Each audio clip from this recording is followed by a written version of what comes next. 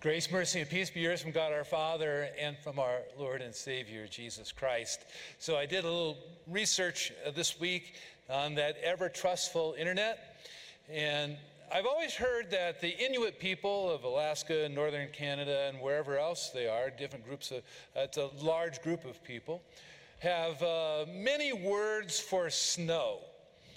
And if you do that search on the internet, you'll hear people say 100 words, and others say, no, it's probably more like 50. Let's just say they got gobs of words for snow, which makes sense, doesn't it? If you live 9 to 10 months out of the year in ankle-deep, knee-deep, waist-deep, head-deep snow, you're going to have different words for it. Well, I didn't grow up in snow. I grew up in Oregon, and I grew up with rain. We didn't have 50 words that describe rain, but we had many different ways of describing it. And I don't miss it, to be honest with you. Most of the winter we had what was, as drizzle.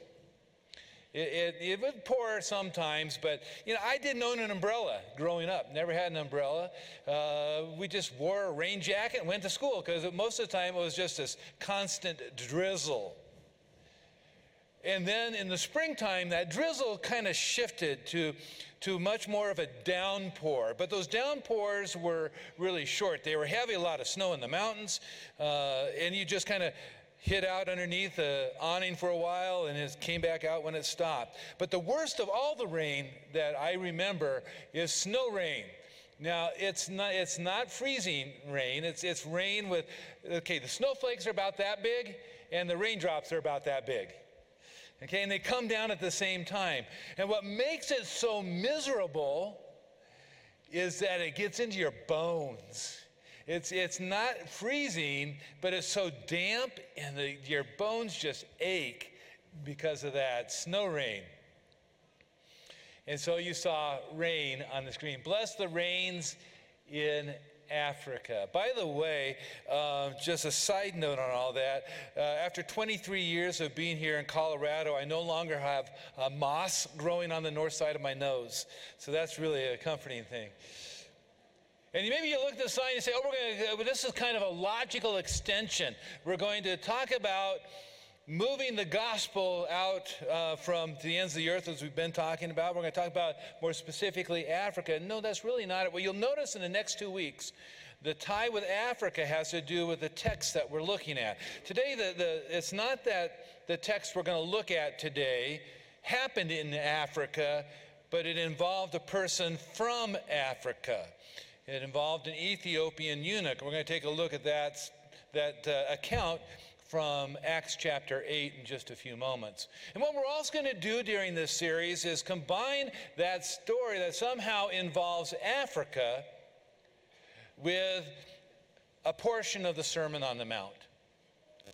And today we're going to look at Matthew chapter 5, beginning in verse 13.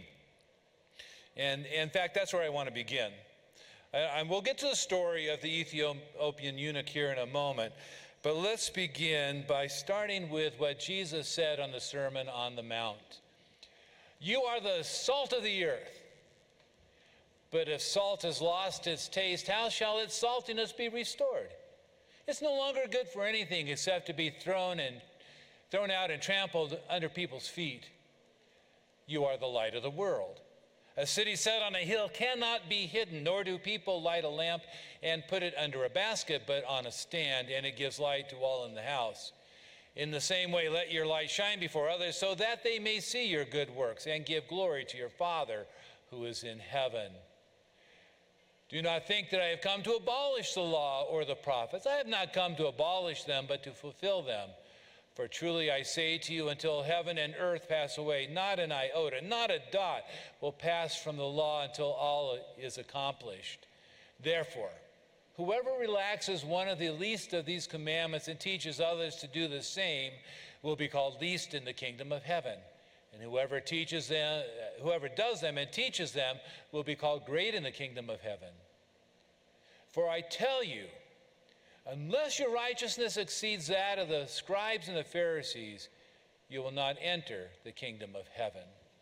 Let me give you a little bit of help to understand the Sermon on the Mount. And you go back to chapter 5, beginning of chapter 5, and Matthew tells us that there is a group of people coming to Jesus. And as that group comes to Jesus, he singles out his disciples, and he goes up on a mountain. He sits down because that was the position of a teacher in those days, and the pupils stood around the teacher. So what Jesus is actually doing in the Sermon on the Mount, which is Matthew 5 through 7,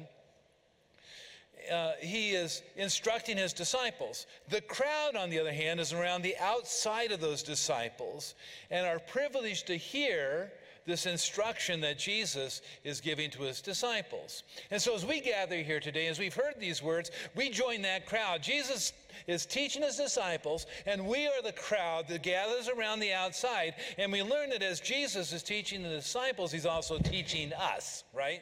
That's what this is all about.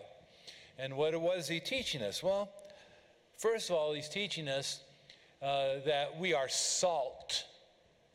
And salt is a good thing. I'm not a saltaholic, but I do like to put salt on my food. Now, some of you got a problem, okay? Some of you will go to a restaurant, before tasting any of it, you'll pour salt on everything. I saw a hand go up. I'll go to a restaurant, I'll taste it, but more than likely I'm still going to add salt to it anyway. I enjoy it, but it's a flavor enhancer, right, as Jeremy shared with us. It enhances the flavor, and we don't want our food to taste bland. But what's also interesting about when Jesus says you are salt, it's rather negative, right? He goes to the negative immediately. He says, if salt becomes tasteless, how do you make it salty again? It's not good for anything except to be trampled underfoot. And we hear that, and we begin to realize, I hear God saying that I'm salt, but I got to tell you, I'm not sure that I'm bringing or enhancing the life of the people around me. In fact, I'll bet every one of us here this morning, this last week, can pull out a time when we actually took life from people, where we didn't enhance it, we took the flavor from them instead by our attitude and what we said and what we did. Not real comforting. Jesus goes on to say, you are light. And here it's a little bit more positive, right? Because Jesus says, a city on a hill cannot be hidden. And you don't light a lamp and put it under a basket.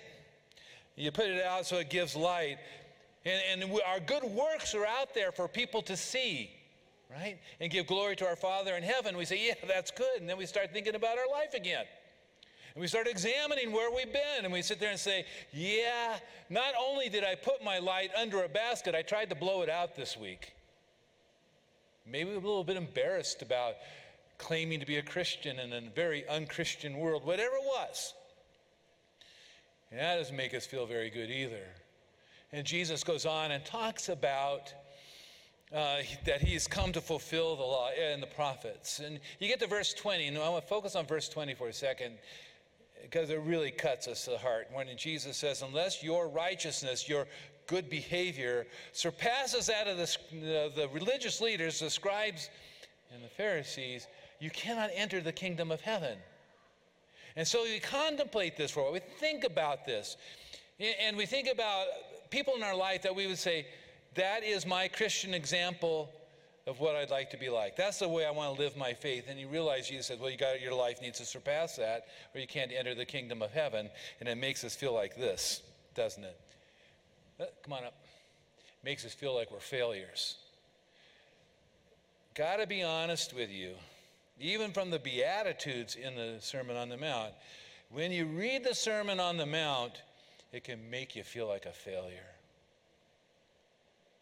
Can make you feel like I can never live up to the expectations Jesus has of us. And we may feel like the two disciples who were on the road to Damascus. Remember that? And Jesus said, resurrected from the dead, he was walking with them, and he opened to them the scriptures, and this was their response after Jesus left them. Did not our hearts burn within us when he talked to us on the road while he opened to us the scriptures? This is the fire part that we're talking about. The Word of God burns inside of us at times, and we feel like them.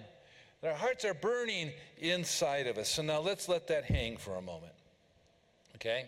And now we're going to go to the account of the Ethiopian eunuch. You see, Jesus opened the scriptures to these two disciples on the road to Damascus, and their hearts burned inside of them, as maybe your heart is burning inside of you right now.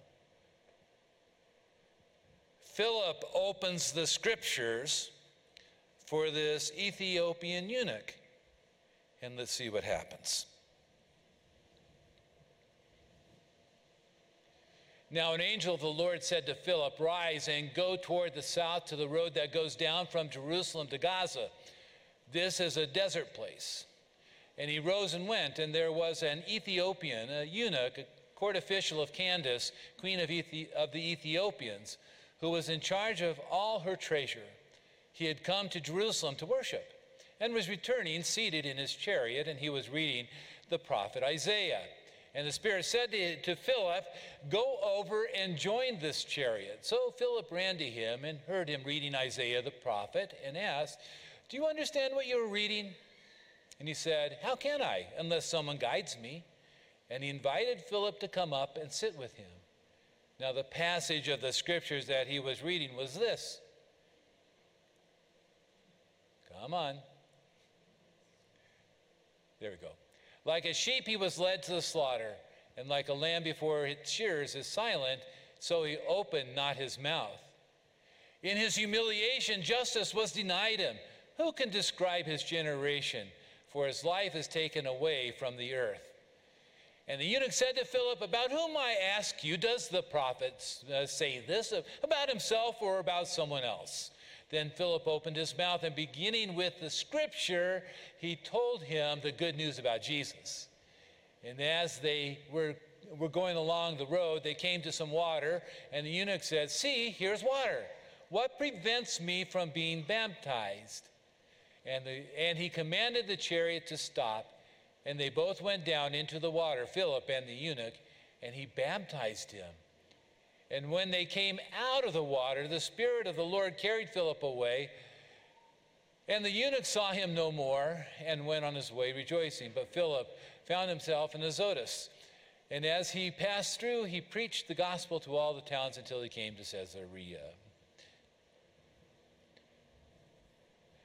He was drenched in the mercy of God. The scriptures were open to this Ethiopian eunuch, and he was drenched in God's mercy. He's the one who points out to Philip, "Here's some water." After Philip had opened the scriptures to him, after Philip had explained who Jesus was and what he had done, and I can only imagine that it was very personal. The man says, "Here's water. What is to prevent me from being drenched? What is to prevent me from being baptized?" And I thought about this as I was looking at this text again before I came to church this morning. And there's a little note in the text that Luke gives that says it was a desert place. So was it just a puddle? Because there's probably not a lot of water around there. Was it just a tiny little stream that just covered their ankles? It didn't matter. They both got in it, and both of them get wet. And this man is drenched with the mercy of God. And we are drenched in the mercy of God, and it changes everything. Okay, you and I may feel that as salt in this world, we're not doing a very good job of enhancing people's lives. And then we hear this passage from Paul in 1 Corinthians 6:11. "You were washed, you were sanctified, you were justified in the name of the Lord Jesus and by the Spirit of our God." We may feel like a failure when it comes to being salt, but we are washed, we are sanctified, we are justified in Jesus Christ. We are forgiven. We may feel that we have hid our light under a basket, that we have trying to blow out the candle. We are washed, we were sanctified, we are justified in the Lord Jesus Christ. We are forgiven. So what does this mean for you and me? As we head back once again to the Sermon on the Mount, we are declared to be salt. And what's the difference? God looks at you, and God declares you to be salt. Yeah, we don't always get it right. It doesn't change the fact you are salt. And this week, you will enhance the life of other people as you live your faith in Jesus Christ, as you live that faith that holds on to him and believes in him as your Lord and Savior. You will enhance the lives of others. Not perfectly, okay, so what? You are justified, sanctified, and washed in Christ. You know what? You're also light. You are declared to be light through the mercy of God in Christ Jesus. You are declared to be light and to be a blessing to others as your good works are lived in the world. Let's talk about good works for just a moment. I may have said this with you before, but it's good to be refreshed anyway. What makes our works good? Okay? You've got to ask yourself that question. What makes our works good? Is there a ranking, a priority of works that you have on your refrigerator and saying, here's the best thing I can do, and let's go down the list, and here's what good works? As though there's a hierarchy of good works, that some are better than others? There is only one thing that makes our works good. Just as God declared you good in the blood of Jesus, it is that same blood of Jesus that declares your works good. What you do in faith in Jesus Christ, God declares to be good. There's no intrinsic value of making one thing better than another. We may look at it that way as human beings, but God doesn't. He declares you good, and as a result, the things you do as a person who lives in faith in Jesus Christ is also declared good. So holding the hand of your spouse today is a good work when you do it in Christ, right? Because you are Christ. And it's no worse of a work than feeding the hungry in Africa. It's all good work because it's done in Christ. And people will see our good works and give glory to the Father. And then, what does this mean? It means we're declared by God to be a success. We're not failures. So I played collegiate soccer. Believe it or not, I played collegiate soccer. I did. That was in 1974 to 70. I played till 1 year of seminary, so into 78. And soccer in those days was more like a club. Most of us who played had never played soccer before. I played defense all the way through college, but when I got to seminary, the coach put me back as the keeper. That was a mistake. This coach we had at seminary had just, the North American Soccer League team in St. Louis had folded, and he had coached that team. He had just spent the summer before my first year of seminary in Europe working with goalies. There was no way I was going to succeed. And the first game that we played, I still can remember him on the sideline. I was terrible. I stunk in that game.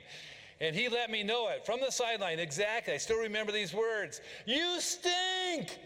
You're no good! God will never say that to you. God will never say to you, you stink. You're no good. Because you're in Christ. You've been drenched in Christ. Yes, the fire still hits us at times. My devotions in the morning is my therapy. I read the scriptures, sometimes it hits me between the eyes of where I failed, but what does it do next? It takes me to Jesus and who I truly am in him. So what happened to this Ethiopian eunuch? Well, we don't know. What we do know, historically proven, is that the church in Africa grew quickly.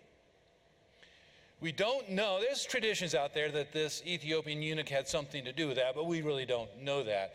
But Alexandria in Egypt became a center for Christianity. What's God going to do with you as you've been drenched in his mercy? I don't know.